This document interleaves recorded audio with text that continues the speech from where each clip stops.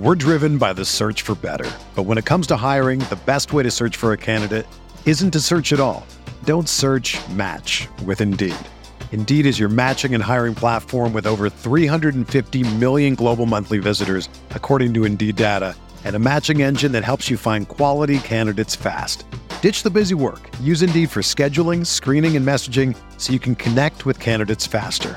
Leveraging over 140 million qualifications and preferences every day, Indeed's matching engine is constantly learning from your preferences, so the more you use Indeed, the better it gets. Join more than 3.5 million businesses worldwide that use Indeed to hire great talent fast. And listeners of this show will get a $75 sponsored job credit to get your jobs more visibility at Indeed.com/Blue Wire. Just go to Indeed.com/Blue Wire right now and support our show by saying that you heard about Indeed on this podcast. That's Indeed.com/Blue Wire. Terms and conditions apply. Need to hire? You need Indeed. What's up, Light Years listeners? We're excited to invite you to the official Light Years/Warriors World Draft Party, July 29th at Standard Deviant Brewery in San Francisco. Our first official show post-pandemic, food, drinks, real-time draft analysis, Q&As, special guests, free merch giveaways. And remember, your first drink is on us with a ticket purchase. We are excited and can't wait to see you there. Info to purchase tickets can be found on our social feeds and official Light Years link tree.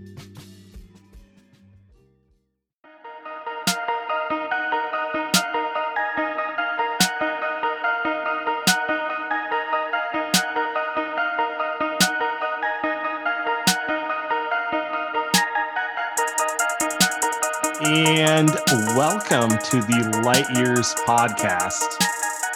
Andy Liu, just stirring the pot this weekend. Just stirring the pot. What? Sam, Kevin Durant has never, ever DM'd me. That guy is notorious for DMing pretty much anyone ever, like from media, like big time national media to like people with 10 followers. KD doesn't care. He doesn't care. He does whatever he wants. That's why I like him. So KD's my guy. Yeah, first off, this is a pro Kevin Durant podcast. It's always been a pro Kevin Durant podcast. That's correct, actually. I want to, so let's give this a few minutes before I bring on Anthony Slater to discuss draft, free agency, and all the things you guys, well, no, let's be real. You're here for this. But me and Andy are more interested in free agency and the draft anyway. All right. So on Friday, you tweeted, someone asked you, dudes from the Bay, it'll be slightly better than the KD treatment in regards to Damian Lillard being a Warrior. I think we both agree, unlikely, but like it's kind of a conversation point. So you respond with, the treatment is not from Warriors fans. It's from the media. KD's a different story. He just had it in his hand. Warriors fans had it out for him. Still to this day, shake my head. And KD replies to you, you made this up, fam, like out of thin air. So let's break this down real quick. Okay. So the tweet to me was that Dame would have, the assumption of the tweet is that KD was treated unfairly by Warriors fans. Okay, so I disagreed with that, right? Because I feel like KD was unfairly treated by media and fans of 29 other fan bases. And correct. And other fan bases that obviously aren't Warriors fans. And everybody decided to kind of hunker down and say that was Warriors fans. To me, it always felt like KD, when he was here, wanted the same love that Steph Curry had, which I think is unfair, because if you're Steph Curry and you're the Warriors fan base, of course you're going to love the guy, right? That brought you the title first. You're going to love that guy more. I think so. It's unfair.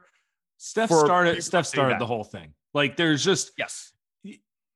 I don't know what Steph could do to be like, to get animosity from the Warrior fan base. Like I say this as someone who's been a Warrior fan and followed this team for 2 decades before Steph got here. Well, okay, a decade and a half. Anyway, the point stands. Like I'm in my mid-30s. I've watched a lot of garbage Warriors basketball before. Hey, you turned 30 soon. I've watched a lot of garbage basketball for Steph Curry. He's going to go down as the most important player in franchise history, as far as I'm concerned. By far. Yeah. And so, if you really believe that, That's true. But to me, well, go ahead. I'm sorry. No, but I just feel like people think that Warriors fans dislike KD. And I think that's the part that's untrue. It irks me because it's obviously not true. We've said, and then I think people will say the stuff about Warriors fans where, look, the last season when KD was on this team was pretty miserable. Steve Kerr has said it. David West has said it. Andre Iguodala has said it, right? Like, it was very Steve Kerr hard. yelled at friend of the show, Drew Schiller, for literally retyping his words. And for some reason, people believe that like Drew misaggregated him, even though he didn't, but whatever. That's another friend discussion. of the show, Drew Schiller. So I feel like people now love Kevin Durant because one, he's on the Warriors. Right now, everything that KD does. That's the key point. Yeah. It's that you're no longer rooting for the evil empire. You can like Kevin Durant now instead of like him being on the team that was unstoppable. Yeah. Whenever he troll tweets, which, Sam, hilarious stuff. Like whenever he tweets, it's nowadays. Here's the thing. Nowadays, when KD tweets, it's, oh my God, he's so funny. He's the only player to ever do this. Remember when he would tweet when he was on the Warriors? It was, God, this guy's so sensitive. Can you believe this guy? Can you believe this guy would let this stuff? Like, you remember that for years? I do agree with KD in this regard. He acts the exact same, and depending on what color jersey he's wearing, the reaction is completely different. Yeah. Like when he was on the Warriors, he would troll people. Remember the Cupcake hat? Yeah. And incredible. And everyone would be like, oh, insecure, corny, blah, blah, blah. And then he does the same sort of like goofy trolling stuff now. And all of a sudden it's like, we love you. He's so open. That's right thing. He's amazing. Now the Spaces stuff is funny. Okay. So to kind of wrap just kind of the whole exchange, and I don't think it's a big deal. KD does this all the time. It's just funny because it's me. I think people just love that part. But I think that KD has really never talked about why he left the Warriors. Ethan Strauss wrote a book on it, friend of the show. He's just never talked about why, and everybody guesses why. And so he gets all pissy when someone like me says, KD still thinks about the Warriors. He still talks about Steph. He still talks about these guys. He still talks about all these things, which is true. And then he'll tell me that I'm wrong, but then he'll not say why I'm wrong. It's not like KD can do whatever. KD can do whatever he wants, right? He can do whatever he wants. He doesn't owe anyone anything. But at the same time, then you can't tell me I'm wrong because you're also not telling anyone why you ever left the Warriors. So we're just sitting here guessing. So if you tell me I'm wrong, then sure, whatever. But he's also never come out and said, I left because I don't like Steve Kerr, right? We guessed that. I left because Warriors fans love Steph. He's never said that, but we could guess that. So it's all kind of just. I have a running list of reasons why I think Kevin Durant a running left. List. So let me ask you. Let me ask you this stuff first. Yeah. One, it was Grant Liffman's fault. 2, he hated James Michael McAdoo. 3, I don't know. I'm just going forward with it. Yeah. So let's bring this back to the whole thing. Were you actually upset that he replied to you? No, I thought, because here's the thing. KD wasn't mad at my tweet, right? He was probably sitting there. He was probably bored. He was having some fun, man. Yeah, exactly. Like KD, just that tweet, he was having fun. I responded back. I said, hey, Steve Kerr took my phone, right? Then I stepped away because I knew it would be a shit show for like the next 5 hours, and it was a shit show. Shout out to Jack, by the way, who actually tweeted out the Spaces that article was on. But it's all entertainment, man. It's all free entertainment. I think that's what the people want. I hear you went to the driving range. I did. What was the farthest ball you hit? I've been struggling. I have been struggling. Like if I go 180 with a 7-iron, I'm happy. People are listening to this hoping for some sort of epiphany, and we're discussing your golf game. It's 180 with a 7-iron, I'm happy, guys. 180. That's all I want. No, but I think the other thing I think about too is how crazy is it that Warriors fans pretty much get talked about every other day on this app, on Twitter? Like how insane is that? It's just everyone brings up what Warriors fans should be doing or should be doing. Yeah. So we didn't really talk. We didn't really talk about that. So there was the Twitter Spaces. Neither you or I were talking in the Spaces. We're involved with the Spaces. Shout out to Urkel and everyone who is in there, because no matter what anyone says, if you're a normal fan, it's a little uncomfortable when like an NBA superstar is in the room, and like just to be able to like communicate with them, it's not the easiest thing on earth. Sure. It's like, it makes you a little uncomfortable, but like this whole internet thing where you're like, oh, I can't believe Warrior fans would ask him that. One, the people in that room do not speak for every Warrior fan. Two, start your own spaces. Ask Kevin Durant your own questions. You know what I'm saying? Like, I don't care. Like, if they want to debate double teams with KD, like personally, personally, that's not what I would ask Kevin. But KD hasn't come on light years, even though we've invited him, you know, like open invite, Kevin. You can come on here and make fun of Andy and me as much as you want, and I won't delete any of it. Well, if it gets personal, I might delete it. But you know, like the point stands. What are we doing? He decided to interact with some fans. They're going to interact with him the way they want to. Yeah, and the thing is, we've talked about this all season long. Fans are fans. You got to let fans be fans. Now, if fans go over the line and be racist or personal, then you kick that shit. That shit has nowhere a part of this. There's no place for that in any sort of society. In any part, right? Don't look at these guys. Like you said, they want to talk about double teams. They want to troll. By all means, Kevin Durant's in there. He's in there, and he could have just walked out. He could have left. He could have done whatever he want. Like, if Warriors fans want to get mad and say you got to trade Steph Curry and just rebuild, all right, that's what you feel. If you're a Warriors fan and you say you got to trade everyone to get Steph help, that's how you feel. I just don't think there's anything wrong with any of it. So anyway, I think it's entertaining. I don't think it'll be the last of this, Sam. I don't think it'll be the last. I don't know what kind of relationship anyone has, but I do find it really entertaining that KD's willing to like go back and forth with Urkel, who most people who follow on Twitter would say is like the most diehard like Steph better fan. So yeah. I think it's entertaining. All right, with that stuff, we're gonna get to Anthony Slater, which is why you are here. We're driven by the search for better, but when it comes to hiring, the best way to search for a candidate isn't to search at all. Don't search, match with Indeed. Indeed is your matching and hiring platform with over 350 million global monthly visitors, according to Indeed data, and a matching engine that helps you find quality candidates fast. Ditch the busy work. Use Indeed for scheduling, screening, and messaging so you can connect with candidates faster. Leveraging over 140 million qualifications and preferences every day, Indeed's matching engine is constantly learning from your preferences, so the more you use Indeed, the better it gets. Join more than 3.5 million businesses worldwide that use Indeed to hire great talent fast. And listeners of this show will get a $75 sponsored job credit to get your jobs more visibility at Indeed.com/Blue Wire. Just go to Indeed.com/Blue Wire right now and support our show by saying that you heard about Indeed on this podcast. That's Indeed.com/Blue Wire. Terms and conditions apply. Need to hire? You need Indeed. And we are back with special guest from The Athletic, Anthony Slater. Slater, how you doing, man? I'm very good. I'm watching a little first half Spain, USA, which according to your Twitter feeds, you guys are watching as well. So Pau Gasol, 41. He had a putback dunk in the first. That was my favorite play of the first. He has the same white in his hair like Sam does. Like it's insane. And Luis Scola, I watched him play, and he looks like, how old is Scola now? Like probably the same 41. age. He's 41. Pau's 41, and wow. Kevin Love, who I watched in person the other day, looked 41. Yeah, he might be 51. Future Warrior, by the way. Kevin Love. Is the difference between me and you guys. You guys are, getting the Pau nostalgia.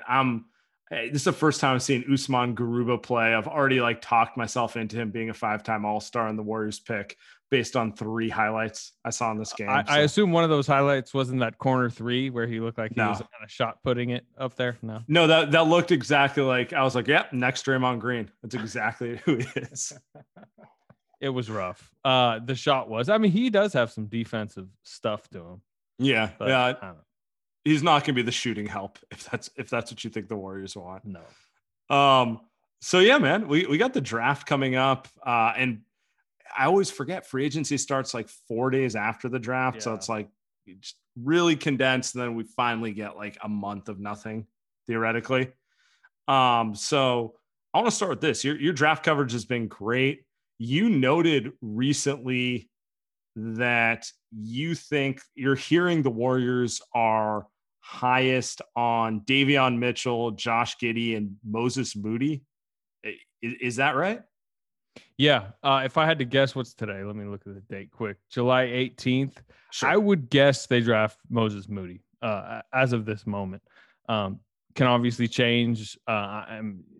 I mean, as we all know, this is intel that I'm getting, but also like it's not like I'm sitting in these draft meetings and they're telling me everything they're thinking. But I know there are Moses Moody fans. They brought him in. They had like a private film session with him, which I thought was interesting. And not only, you know, he's talking about breaking down film and how that was good to do with the front office. Then Jalen Johnson comes up. He's in the same draft workout, and I'm like, Jalen, did you do any, film stuff? He's like, oh no, I wasn't part of that. I was like, oh, okay. I don't know. Just trying to read tea leaves too, but also, talking behind the scenes.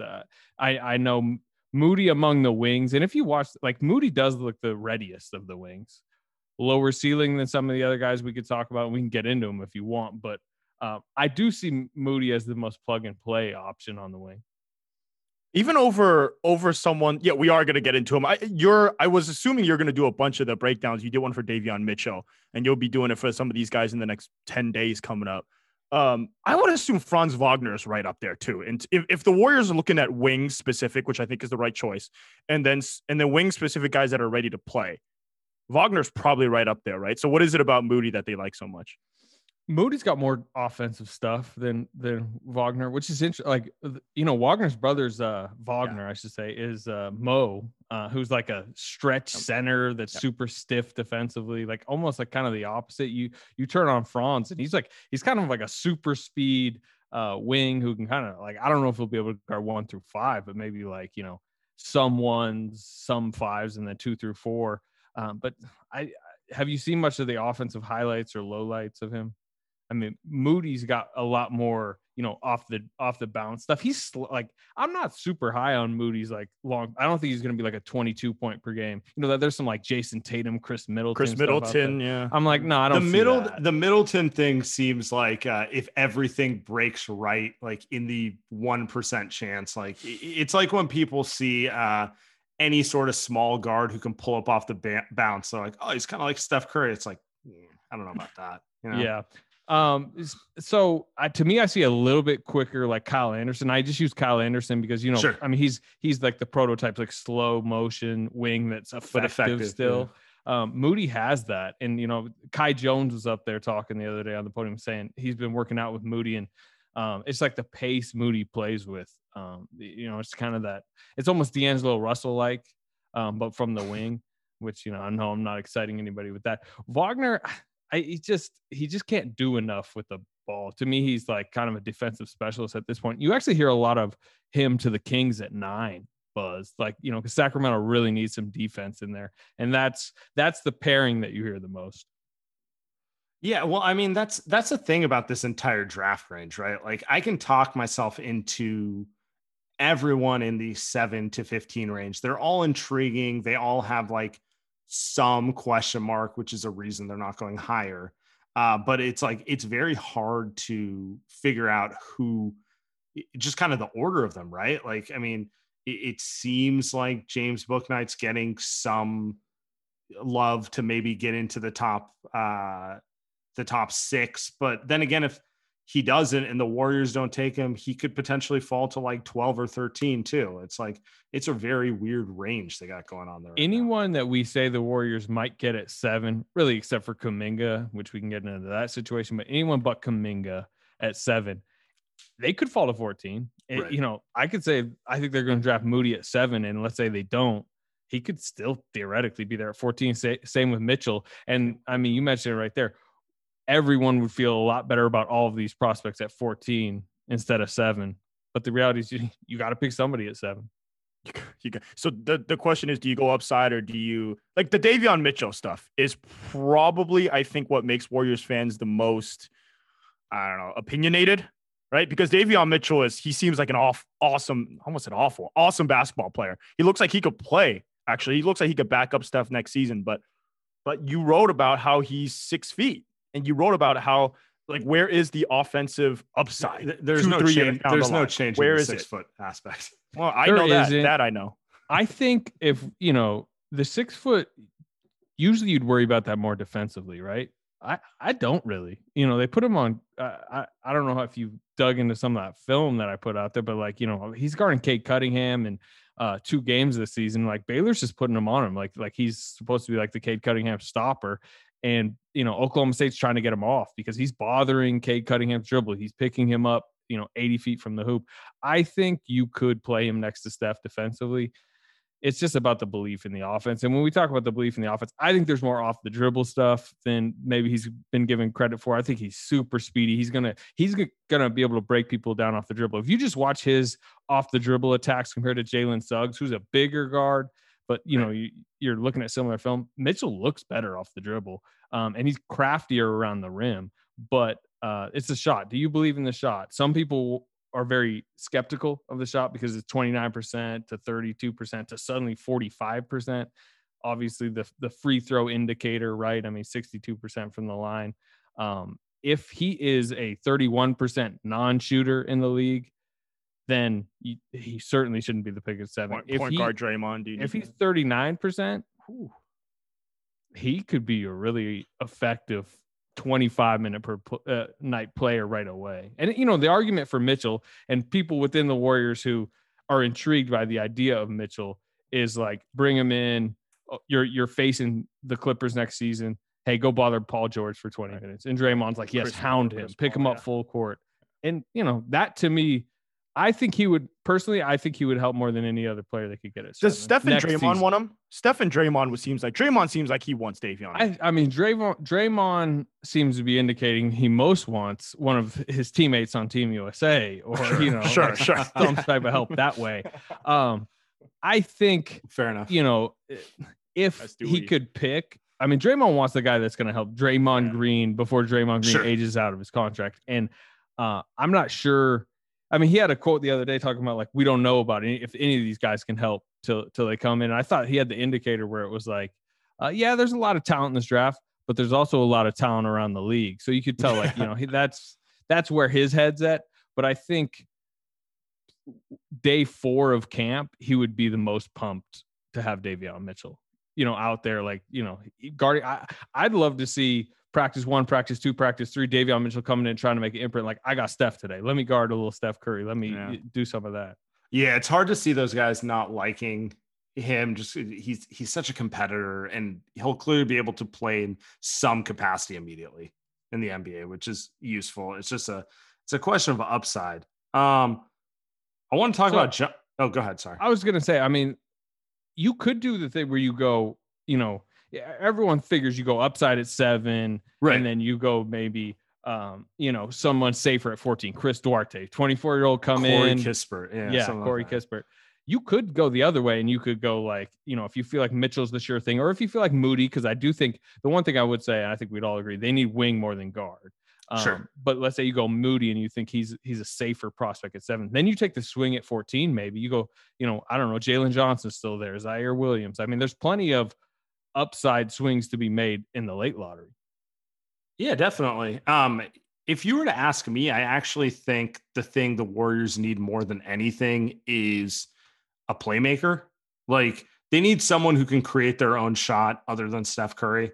Klay coming back off of back-to-back injuries. Like, I mean, he's going to do his own thing, but he wasn't that player before the injury. Like, he's not going to be that player after the injury. And I'm just wondering if Davion Mitchell can be that guy, or if they're better off looking at someone like Bouknight or Josh Giddey to provide some secondary playmaking and maybe anchor a second unit with Jordan Poole. Giddey doesn't look at it like he's so young to be out there. I mean, whatever he's doing, I just, I don't see him in a big high leverage NBA moment next season being able to survive, particularly defensively, particularly with his dribble. I mean, you watch some of the Australian highlights. I was texting with somebody in the organization, like, I'm kind of down watching these Australian highlights, but I felt the same way last season watching LaMelo in the same league. I mean, not that he's a LaMelo type prospect, but he does have that kind of natural feel. Bouknight, I think Bouknight's probably in that group. He's the most likely to be a 20-something per game scorer at some point in the league.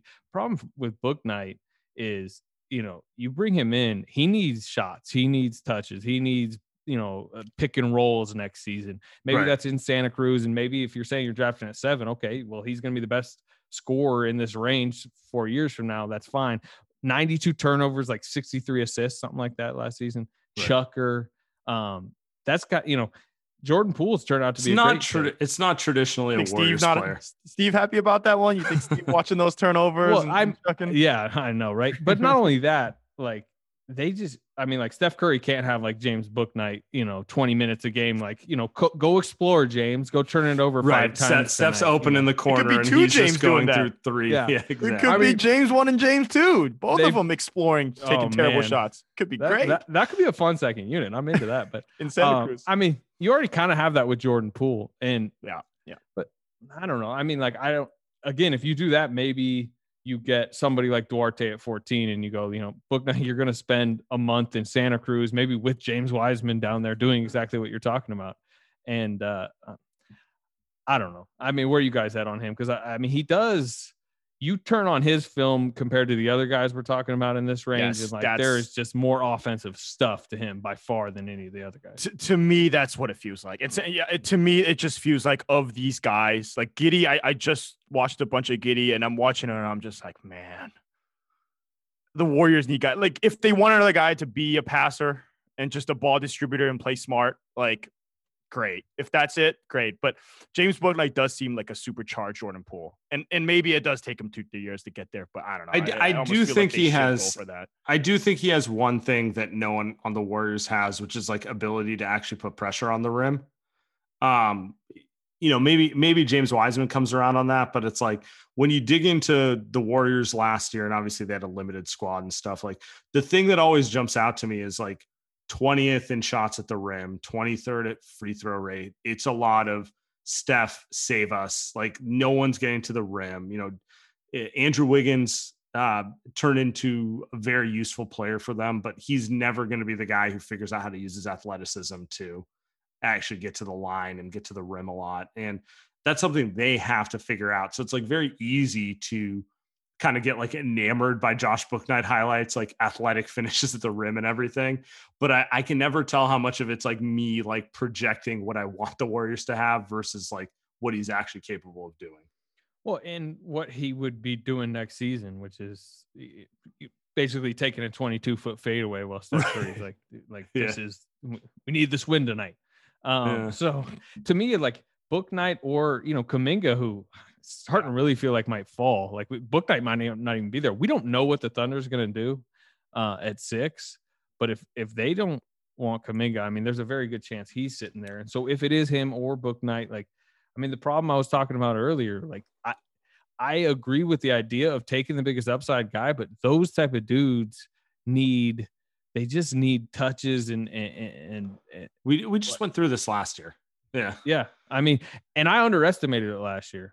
I was big, as you guys know, I was like draft James Wiseman because you can make him JaVale McGee in the first couple seasons, and then he'll slowly become, James Wiseman, whatever that is in year 3. And one of the things I really underestimated is like James Wiseman wants to be, right. Kevin Durant wants to be a superstar already. And so like, I know I do blame the coaches for kind of, trying to have him do some of the Bogut stuff and overcomplicating his role. But also like there was times where James Wiseman was just like, hey, I want a post touch. Come on, ball over here. Like, and the coaches can't control that their young center sitting there like, I want to take DeAndre Ayton off the dribble right now. And then he would go and he has to learn, oh, damn, okay, DeAndre Ayton's a little stronger than those, Memphis high school players I used to go against.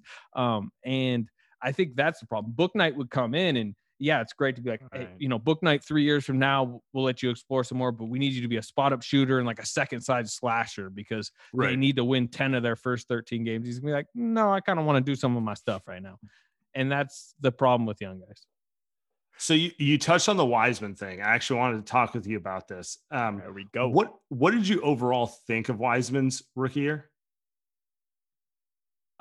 Flash moments, obviously. What we all probably really thought of it. Sure. But there was, remember like the first week it was like, did they hit a home run? Incredible. Yeah. He's pulling up from 3 and like dunking putbacks. I'm like, oh my God. Yeah, Looks was amazing. it? I believe it was the first road trip. They hadn't even played a home game yet, and he had that play in Detroit where somebody shot a floater and he like swatted it, grabbed it out of the air, went down the court, Euro stepped over Plumlee and like hammered one in. And I mean, it wasn't just us doing this. You would talk to like Draymond, he'd be like, I told y'all this guy was a player. So look, if I showed the highlight package, it would, you'd think he's a future superstar. The defense was worse than I thought. Just the unreadiness, and then maybe it was because of the way they pulled him in and out of the lineup and the way they used him, and also just some bad luck with COVID. Obviously, I thought he had a wrist sprain when he was getting some early momentum, and then honestly, his last like 3 or 4 games, remember they like went pretty pick and roll heavy, and it was like, okay, these last 19, like this could get interesting. He was starting to play with Jordan Poole a bit more, and then the knee, and then let's talk about the coaching though, because they added some guys that we think are pretty good. They at least look, any way you slice it, they've identified player development as something they want to improve on, and they did not go cheap with the coaches. They did not. So Joey Lightyear's opened up the paychecks, whatever they ended up paying Kenny Atkinson. Well, there's not tax on coaching hires. Right. So, I mean, I have 2 thoughts on that, which is like, one, it just kind of sucks that he tore his meniscus, because you could see this summer being an opportunity to kind of like springboard into something more productive. And that's clearly not going to happen. But the second thing is, what did you take from kind of the coaching hires? Do you feel like they're going to go in a different direction with the way they're going to develop him? Or, is it just going to be more of the same, but they're hoping coaches with more experience will maybe do something better? Well, I actually sat down with Kerr in Vegas like 4 days ago I'm going to release the interview at some point pretty soon, but it was about the staff changes. He said he felt like there was too much group think going on. I mean, the coaching staff got stale a bit. Apparently, so like, what was about 3-4 years ago, he was like walking across the Brooklyn Bridge randomly and ran into Kenny Atkinson, walking across the bridge, and like they sparked a conversation, got each other's numbers, and have stayed in contact a bunch. He says Kenny Atkinson in the interview process was the most different from him of any of the coaches he interviewed. And he wanted that. He wanted just a different analytical mind within the coaching staff. And he, and I asked him, obviously, we're talking development. I mentioned the idea of like, well, Atkinson, developing, and he's like, Kenny Atkinson is not coming in just to like lead development. Sure. He will look at our core guys and look at different ways to use Draymond Green, potentially different ways. Obviously with Wiseman, Milojevic will be Wiseman's coach. And then I think, they're being pretty transparent about it. Like they want him in a smaller role to start next season for sure, which by the way, we don't know if he's going to be ready yet. Or on the team. Yes, that is on the team. But they're going to try to make him, hey, rim run, maybe spot up for 3 occasionally, dunker spot. No decision making. Yeah, focus on your defensive assignments. And there will be a tug of war there, because like James Wiseman still thinks he's the future superstar. And like, James Wiseman by the age of 24 might be correct in this. But there are going to be moments where, he catches the ball and it's like, I got to get to my package. And then he's looking over at book night like, oh, you want to get in your package? No. I got a question for you after all that. Did you ask Steve if he listens to the podcast? Because it sounds like everything he's talking about, we've also talked about this season. So on one hand, it's great. On the other hand, I think Steve is hilarious. He is the best, because all these things you literally just said, Slater, are things that, let's just say, we were concerned about for 12 months. So it is great to hear this. Well, then you might like the interview. I did not ask him if he listened to the podcast. Who knows? I did hear he's been off Twitter for a while now. I think it was something like 60 days. No wonder he's been in a good mood. That part is he just looks like he has a more just positive happier. Vibes going on. Yeah, just happier. Another thing he said, which I have a feeling you guys might like this. He's not going to be very involved in the draft process this year because he's super focused on Team USA. He wasn't at any of the workouts recently. He'll be in Tokyo, and it'll be like 4 a.m. or something like that when the draft goes on. He will make his opinions felt, but I think this is much more of a front office decision. Interesting. Let's get back to the draft stuff here. So we mentioned Kuminga earlier. Do you you are uniquely situated to answer this question because you covered OKC, Sam Presti for a long time. How much are you buying that they may drop him, or sorry, they may pass on him, versus how much is Sam Presti just excellent at playing smoke screens? Well, Presti like went and lived in the G League bubble for like the entire time, by the way, because he was like, don't care what the Thunder are doing. Hopefully we lost tonight. Let me look at the NBA app. We lost. Yes. And then he was in the G League bubble, obviously scouting Green, Kuminga, and, everyone else there. I mean, sure. But they have more of a long-term view at what they want to do. I'm not like Sam Vecini or some of these other guys that like is like really just like in draft world 365 and like talking to every scout, like what is the Kuminga intel? But I mean, the sense to me is like he was very disappointing there. And not just like, the efficiency numbers aren't good. I just, like when you got to the bubble, it was Kuminga was here, Green was here, and it went like this. And I guess the listeners can't see. I'm tilting the seesaw essentially. So I would have to know what Sam Presti's hearing about Kuminga and what he experienced in the bubble around it a bunch.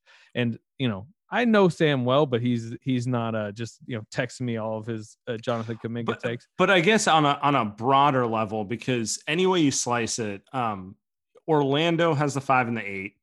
OKC has the 6 and like 5 other picks, like 16, 16, 18. I do think what the actions they do will affect what happens with the Warriors pick because they control so much of the draft. And I'm just curious, like what, how he'll act in general. Like, is it smoke screens all day, or is it kind of like a more straightforward, like, just doesn't talk, he's going to take who he wants to take? It's more just doesn't really talk, particularly around this time of year. Like he'll talk, but he's going to hold these cards close to his vest. I do believe the idea that they're high on Barnes and they probably start where they're at 6, like, well, that's Scotty Barnes territory. But now it seems like that Scotty Barnes won't be there for them. 5. Yeah. It feels like he's jumped Kuminga for most of these. Hold on, but if you're the Warriors and Kuminga's there at 7, because this is the question. If he's there at 7, and Kuminga was the guy that I think, like you said, I watched game 1 of the bubble, which Kuminga looked fantastic. I mean, I mostly watched just because Jeremy Lin, but he looked fantastic in game 1. You watch that guy and you're like, okay, cool. That's a top 3 pick. And that's a top 3 pick in this draft. Can the Warriors really pass on that? Especially if you're saying they're going to draft most. I think doesn't have much upside. I think the first thing the Warriors do, and I shouldn't say the first, they shouldn't just be waiting for this on draft night, but they should be calling around right now and being like, if Jonathan Kuminga is there, how does that change how you view the draft package? If you're saying Kuminga, Wiseman, and, whoever, or whatever trade opportunities are coming in, because the 7th pick, then particularly if you're trading to a rebuilding team who's like, yeah, sure, Jonathan Kuminga, come in, take 20 shots. Wiseman, get to your stuff, James. Then, maybe you have a much higher valued trade package. So that should be the first thing. Second thing, maybe you pick them. Maybe you pick them. Maybe you send them to Santa Cruz, like I said, that you could do with Book Night. At 14, if you're using 7 and 14, that is maybe when, if Mitchell's there, you get him. If Moody falls there, you get him. If Duarte, and I do know there are Duarte fans in the organization believing that like Chris Duarte comes in and helps next season. 20 minutes a game immediately. Yeah. Basically, like if Chris Duarte, I've heard people say like if Chris Duarte was in the free agency market, somebody would give him like $8 million to just be like a rotation wing. Not that like $8 million and then you're going to turn into a superstar. I don't think nobody thinks that, but Royce O'Neal money. Let's say they have 2 of their 15 roster spots next season are Wiseman, Kuminga. That's 2 projects. I mean, that's not great, but the Smiley each roster spot will be off the books. There are others you can shed. If you get good free agents, like it's okay to have 14 and 15 be these absolute long-term projects. You just better make sure the other 13 are in safe shape. I think you gotta get them. If you can't trade it, that's so much talent there. I mean, you're not getting that talent in Giddey. You're not getting that talent with some of these just athletically. Although I guess that's why they fell in love with Wiseman, right? Just athletically.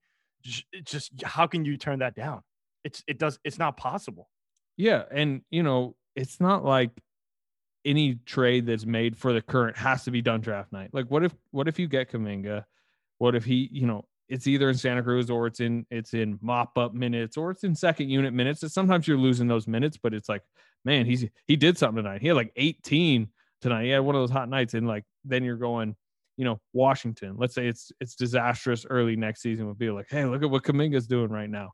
So from a trade perspective, I think their best case is he falls to 7, but at the same time, that is really a pivot point for them of this whole idea of like win now, absolutely, or kind of try to bridge to the future and play the asset game.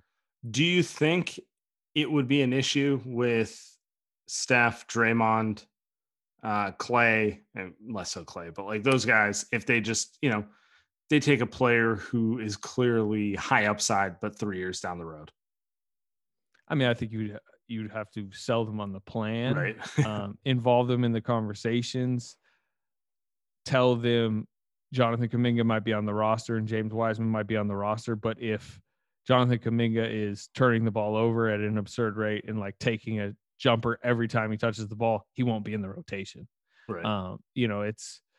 It's a lot of it's going to, it also depend on free agency. Free agency is 2 days later. And if you listen to these guys talk, I mean, Steph is not talking trades. Steph is talking about how he's going to try to make calls and hope to lure some free agents to the Bay Area on mid-level, on veteran minimum. If it's a Batum, like to me, that's where his mind seems to be targeting. Like if Michael Mulder's roster spot and, Damian Lee's Steph is probably not saying, but those roster spots suddenly shift to Batum, to Patty Mills, to whoever.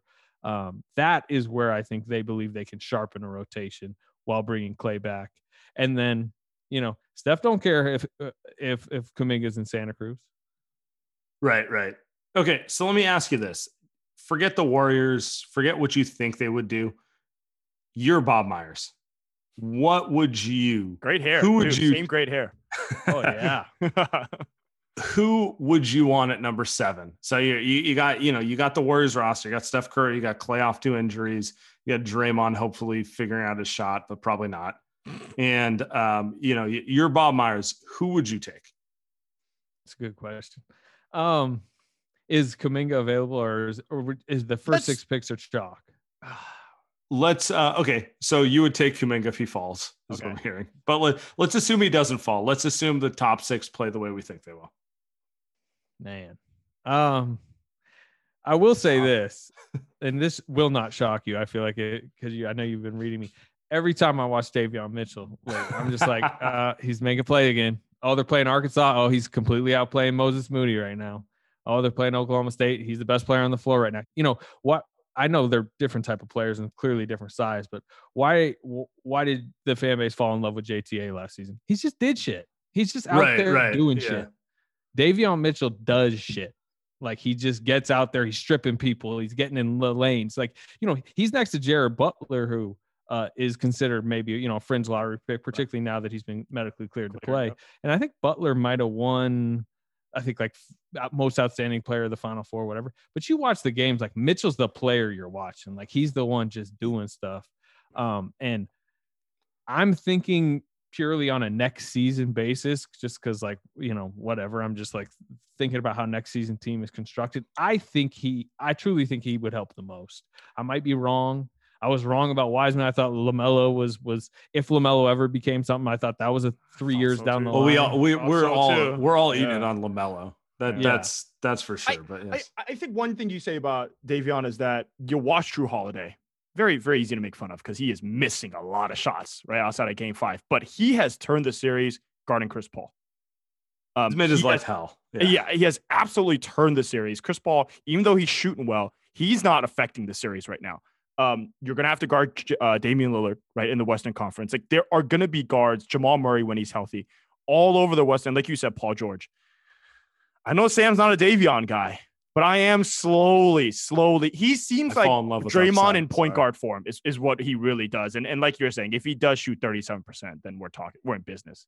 Yeah. And, he's probably the guy. I think the funny thing about him is like, if he fell to 14 and you got him at 14, that would feel so much better for the Warriors.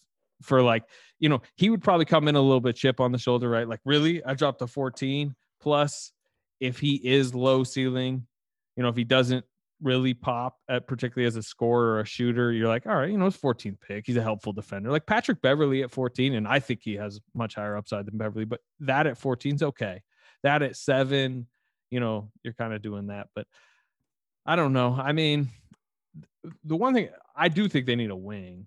So do you think that they could play Mitchell and Steph together, Mitchell and Poole together a bunch? Because like if you're really just bringing him in, he's playing 12 minutes next season. You don't like that. I think he could probably play more, but I don't know. You guys have watched some film. Well, if they're going to, I think you can play Davion next to Steph because, you're just watching the finals right now. Like it's not like everyone has a huge backcourt. You can get away with a shorter guard, particularly if they're an aggressive point of attack defender. The real question becomes if you put a smaller guard next to Steph, who's playing in the front court? Because like a big issue the Warriors had was rebounding. And a lot of that comes down to the fact that Andrew Wiggins is, some games he uses athleticism to get 8 rebounds. Some games he's soft as hell too. Yeah.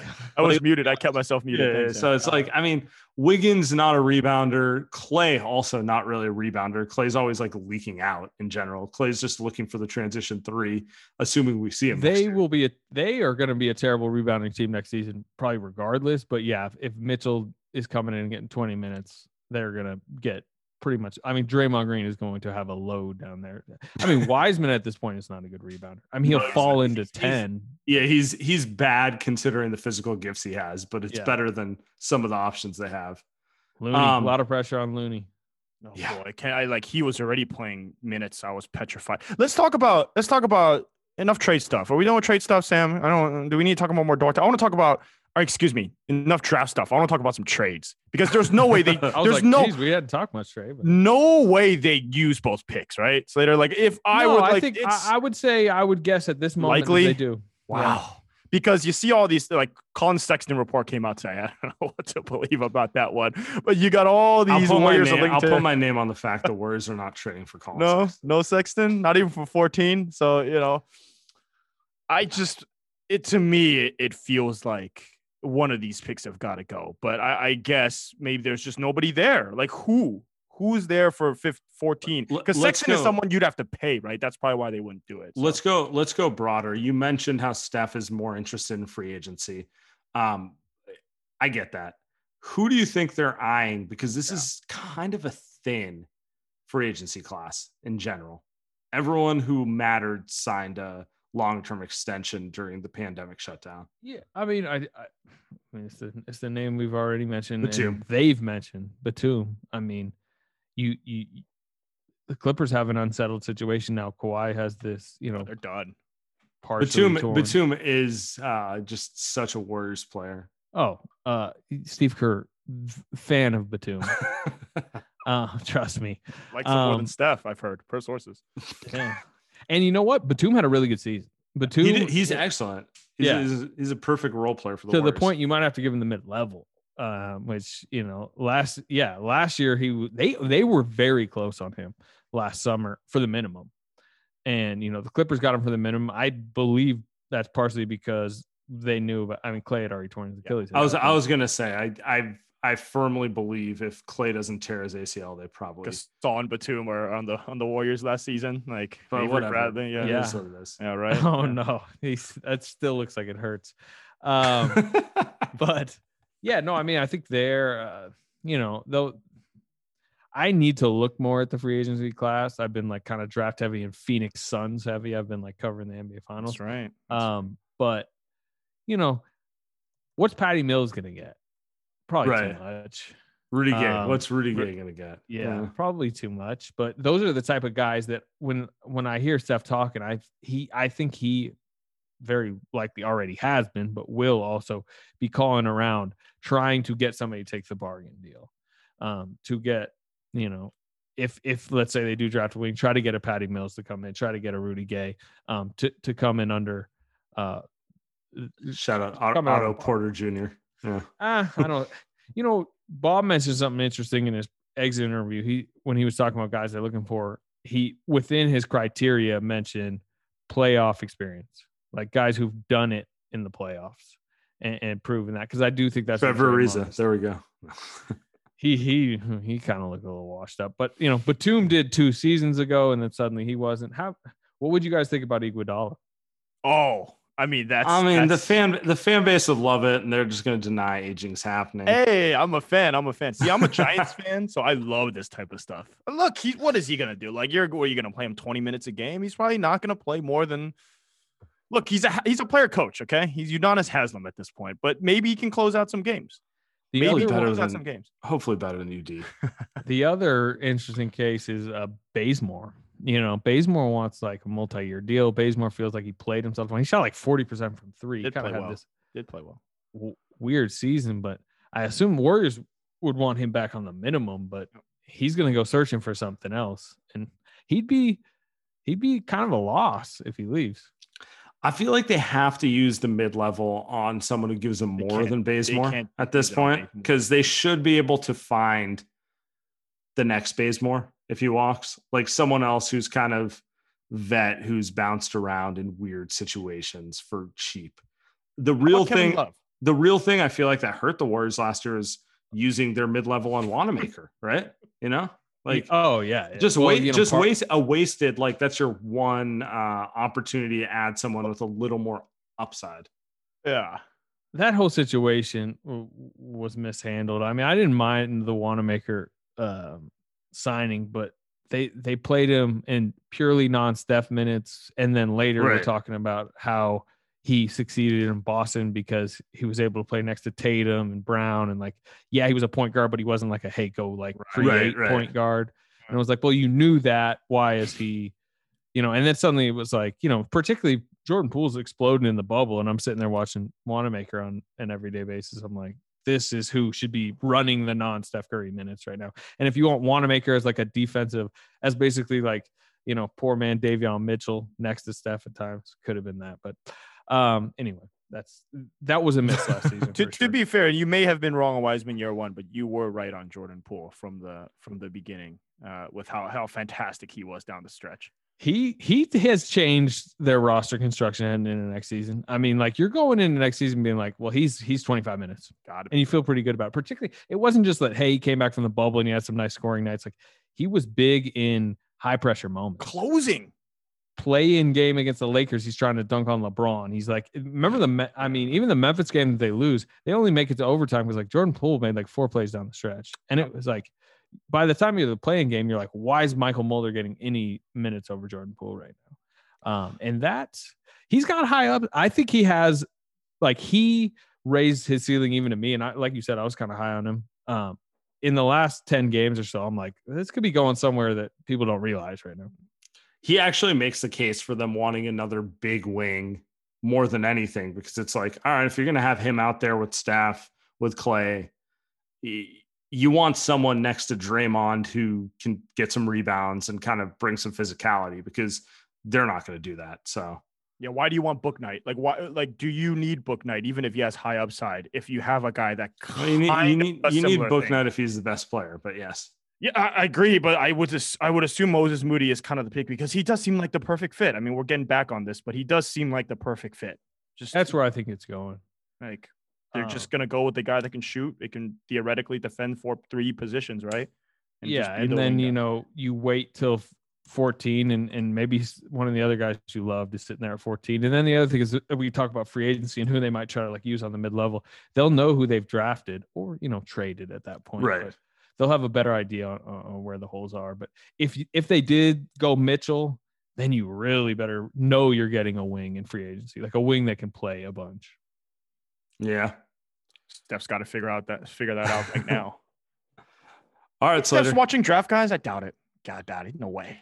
No, although he was, he's around. He was in the facility the day that they brought in Mitchell, Moody, Jones, and Johnson. So he's around. Clay's around. Pretty much everyone but Steve and Draymond are around because they're Team USA. Team USA.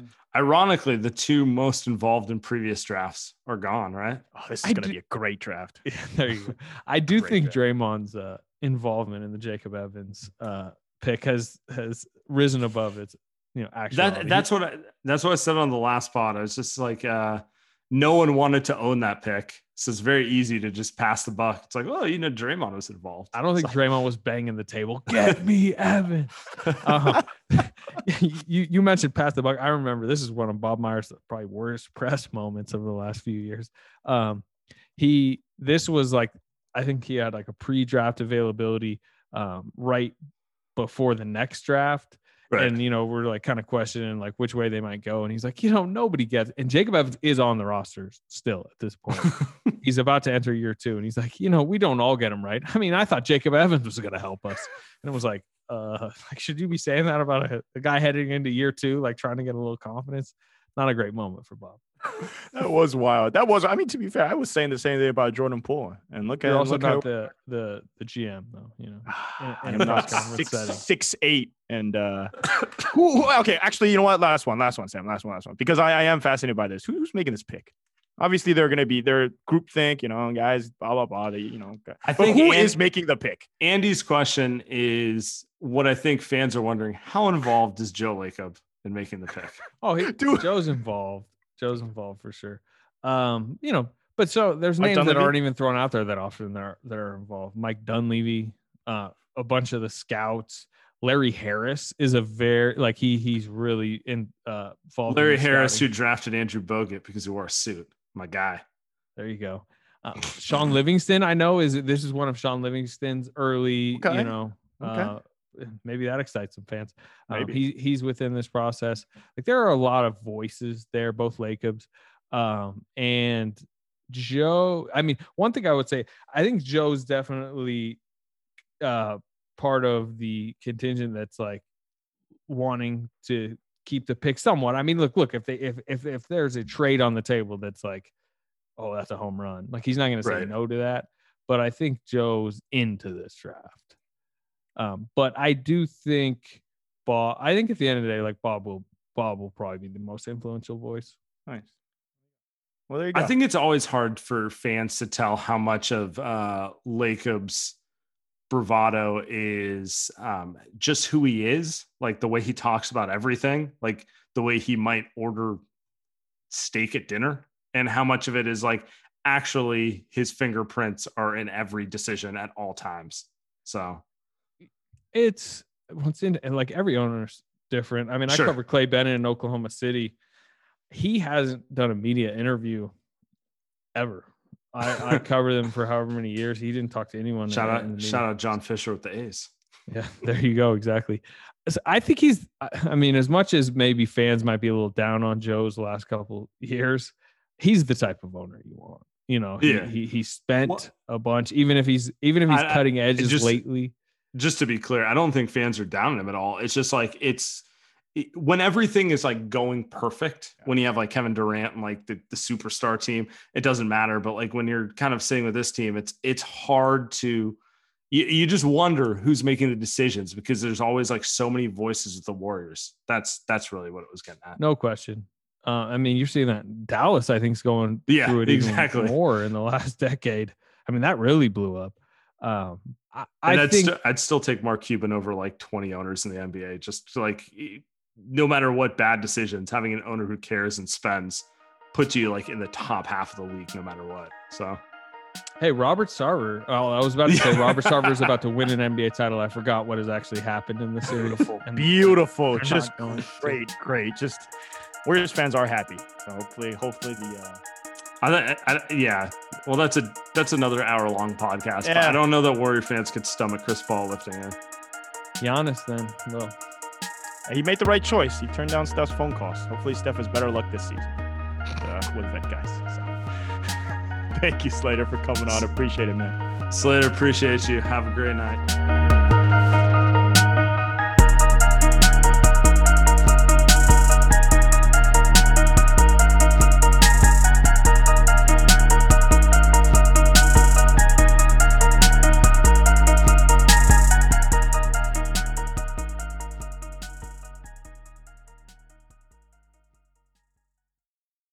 Have you heard about the 2018 study that showed half of prenatal vitamins tested had unacceptable levels of heavy metals?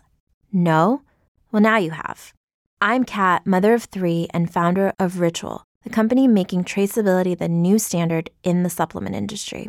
I remember staring at my prenatal vitamins and finding all these things I was trying to avoid: high amounts of heavy metals, synthetic colorants, and unnecessary ingredients. So, at 4 months pregnant, I quit my job and started Ritual because I believe that all women deserve to know what they're putting in their bodies and why. I'm so proud of our prenatal vitamin. The ingredients are 100% traceable, it's third-party tested for microbes and heavy metals, and recently received the Purity Award from the Clean Label Project. You see, we trace like a mother because, let's be honest, no one cares quite like a mother. But don't just take my word for it. Trace for yourself with 25% off at ritual.com/podcast.